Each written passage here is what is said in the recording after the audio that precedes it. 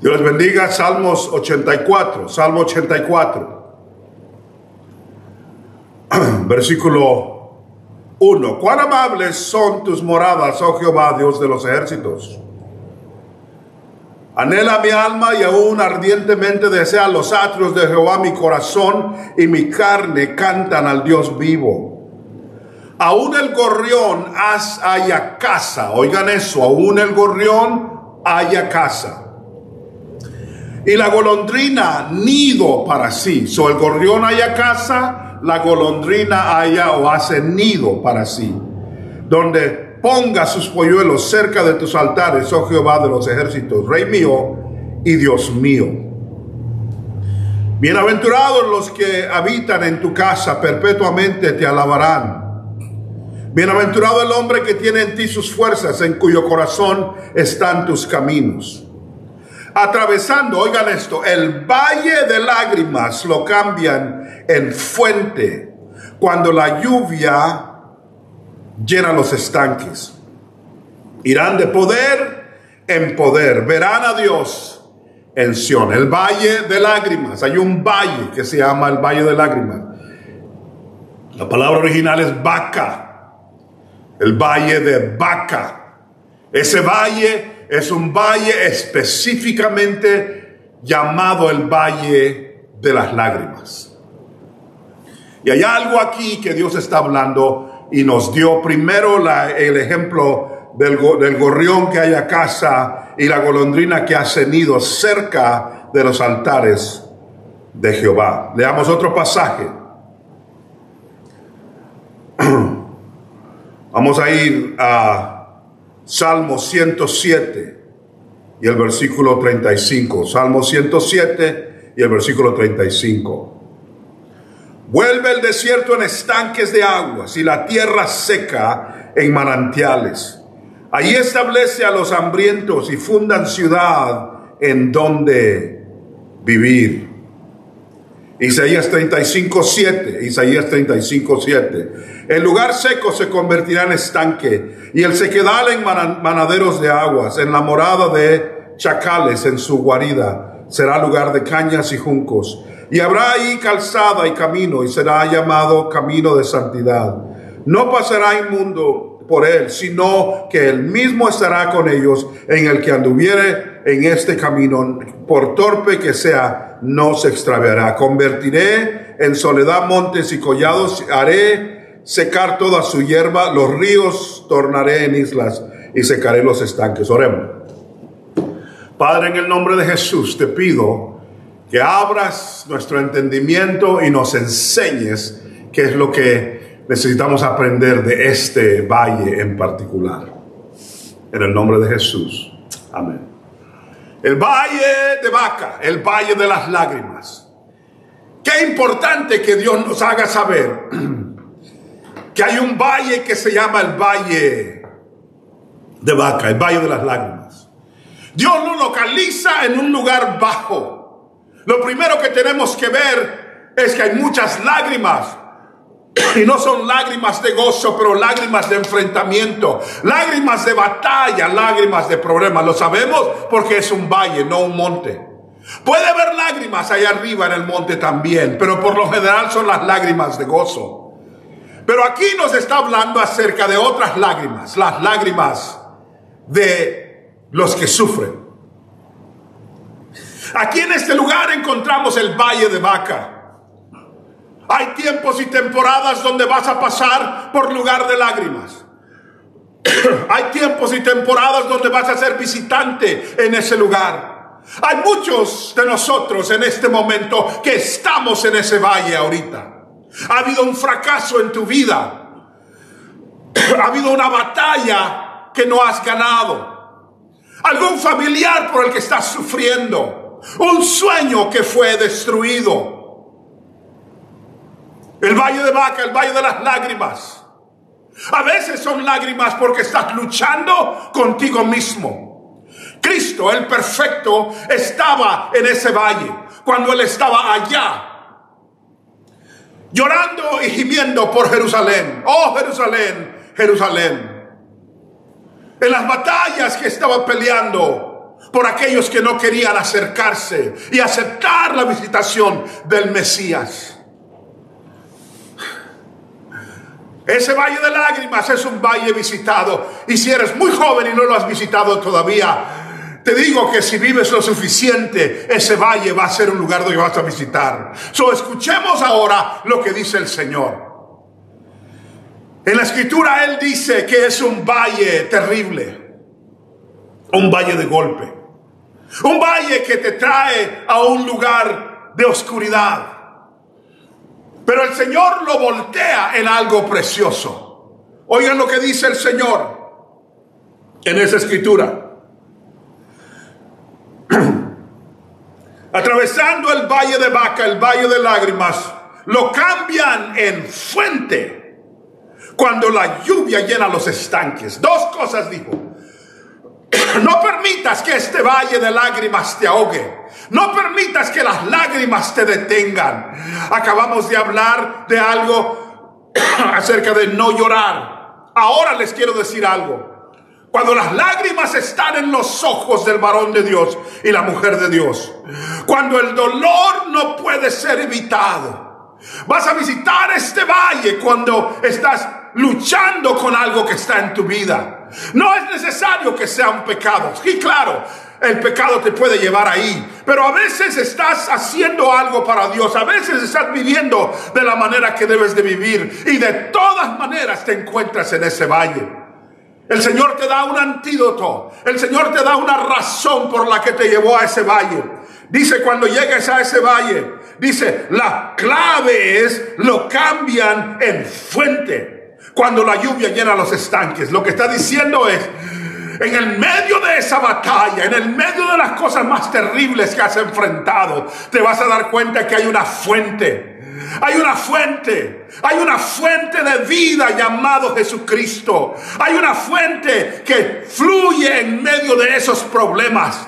Hay una fuente que escucha el clamor de tu alma y la batalla de tu corazón. Pastor, que has sentido que Dios te dio una visión para un lugar, una visión para un pueblo, y ha habido un rechazo, ha habido un fracaso. A veces tú mismo has fallado, o a veces el pueblo no lo ha querido, a veces las circunstancias se han enfrentado contigo. Te digo algo, en medio de ese lugar Dios dice, cámbialo en una fuente. No dijo, yo lo voy a cambiar en una fuente. No, dijo, tú lo cambias. Hay otros lugares donde dice que Él lo va a cambiar en fuente. Pero aquí dice, los que llegan al valle de Baca, al valle de las lágrimas, deben encontrar la forma de cambiarlo en una fuente. Significando que hay algo dentro de ti que no puede ser apagado por los problemas, que no puede ser ahogado por la vida. El valle de Baca te va a decir, siempre vas a estar así. El valle de Baca te va a decir que nunca vas a salir de ese problema. Siempre vas a estar problemado financieramente. Siempre vas a estar problemado emocionalmente. Siempre vas a estar problemado en tu iglesia. Esa es lo que te está diciendo el enemigo, que vas a ir de valle en valle. Pero vengo para decirte algo diferente. La Biblia no dice eso.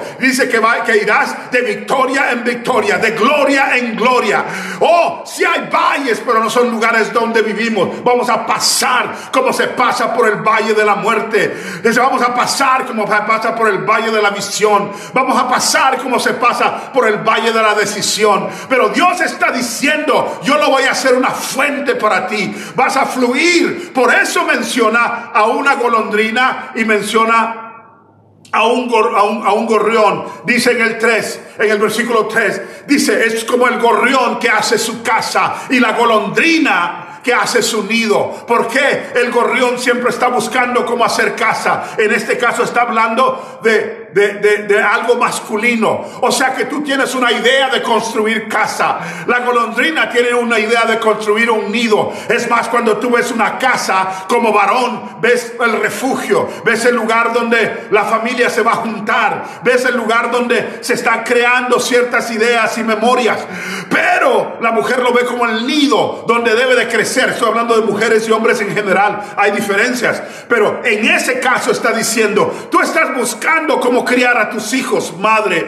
El padre está diciendo, tú estás buscando cómo crear un lugar seguro. Y dice, pero te vas a encontrar en batalla cuando estás haciendo eso. Te vas a dar cuenta que a veces hay golpe. La casa física se destruye. Las cosas emocionales se golpean. Y comienza la lucha. Y el Señor dice, pero voy a hacer una fuente en ese lugar. Va a ser un lugar de vida el lugar donde estás. Acércate al altar de Jehová, le dice él a la golondrina, y tu nido será como debe de ser. Tus polluelos crecerán como deben de crecer. Acércate al altar de Jehová, le dice al gorrión, y te vas a dar cuenta que la seguridad está en el Señor, el poder está en el Señor, el futuro está en el Señor. No hay forma de que crees esto tú mismo. El valle de Vaca no puede ser pasado él mismo, tú solo. Tienes que pasarlo amarrado a la mano de Dios, en el arca, no la de Noé, pero del Rey Celestial, que aunque se inunde esta tierra de destrucción, Él va a protegerte a ti y hacer que los propósitos sean cumplidos en medio de esta vida, en medio de lo que somos. Oh, el Valle de Lágrimas le dice, es derrotado por aquellos que aprenden a crear fuente en medio de ello. Se los leo de nuevo, óiganlo de nuevo. El versículo 3, aún el gorrión haya casa y la golondrina nido para sí, donde ponga sus polluelos, cerca de tus altares. Óiganlo de nuevo, cerca de tus altares, oh Jehová de los ejércitos, Rey mío y Dios mío. Oigan el 6, atravesando el valle de Vaca, el valle de Lágrimas, lo cambian en fuente cuando la lluvia llena los estanques. Irán de poder en poder. Óiganlo de nuevo, irán de poder en poder. Verán a Dios en Sión. Le dijo, batalla que estás enfrentando te va a llenar de poder. Si puedes cambiar las lágrimas en una fuente de vida, si puedes entender. Y también dice, crea un estanque. ¿Qué significa un estanque? La fuente es algo que sale de la tierra y que te da agua ella misma. El estanque era una pila que no tenía agua, pero que era una forma de decir, va a llover y cuando llueva se va a llenar. Lo que está diciendo es esto: en medio de la batalla entiende que hay una fuente de vida que no puede ser apagada. Tu relación con Dios debe fortalecerse y debe de fluir en medio de este valle de lágrimas. También crea un estanque. ¿Por qué? Porque las cosas van a cambiar. Hay un futuro, hay una lluvia de gracia que viene en tu futuro. Y si no creas un estanque, no vas a capturar lo que tienes que capturar de esa lluvia. Al hacer el estanque estaba diciendo, creo que Dios va a cambiar la situación. Creo que Él va a traer lluvias de bendición. Creo que mi situación financiera va a cambiar. Creo que mi situación emocional va a cambiar. Creo que mi situación espiritual va a cambiar. Y aunque no lo veo todavía, voy a hacer un estanque. Voy a ocuparme en prepararme para la bendición que Dios va a traer. Dijo él, hay dos cosas que tienes que hacer cuando te encuentres en el valle de lágrimas.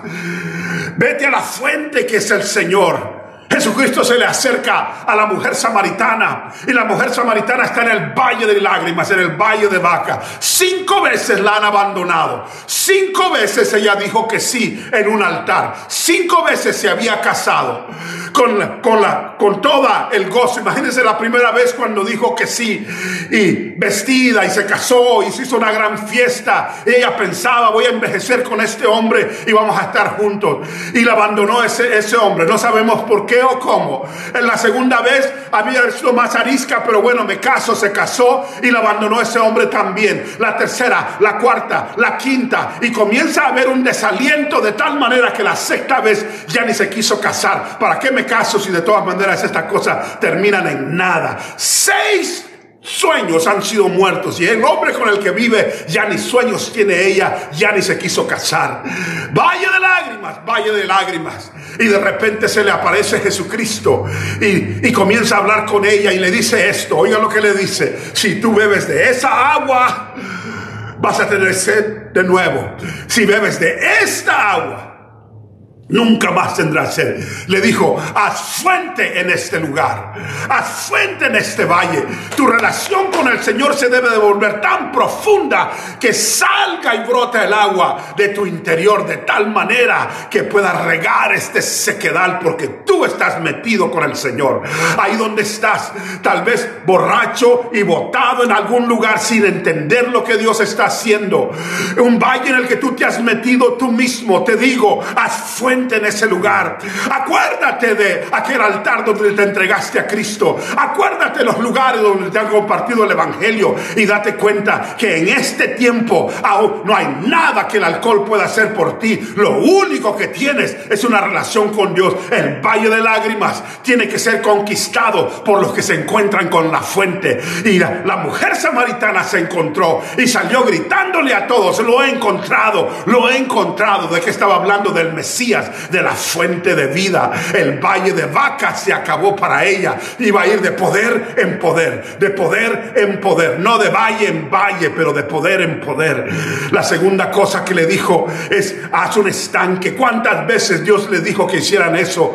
Les doy un ejemplo nada más. Elías hay una sequía terrible, los animales se habían muerto, la gente se estaba muriendo, 3 años de sequía llevaba la tierra. Y me acuerdo cuando estás leyendo en el capítulo 18 de Primera de Reyes, que llama a él a todo el pueblo al monte Carmelo.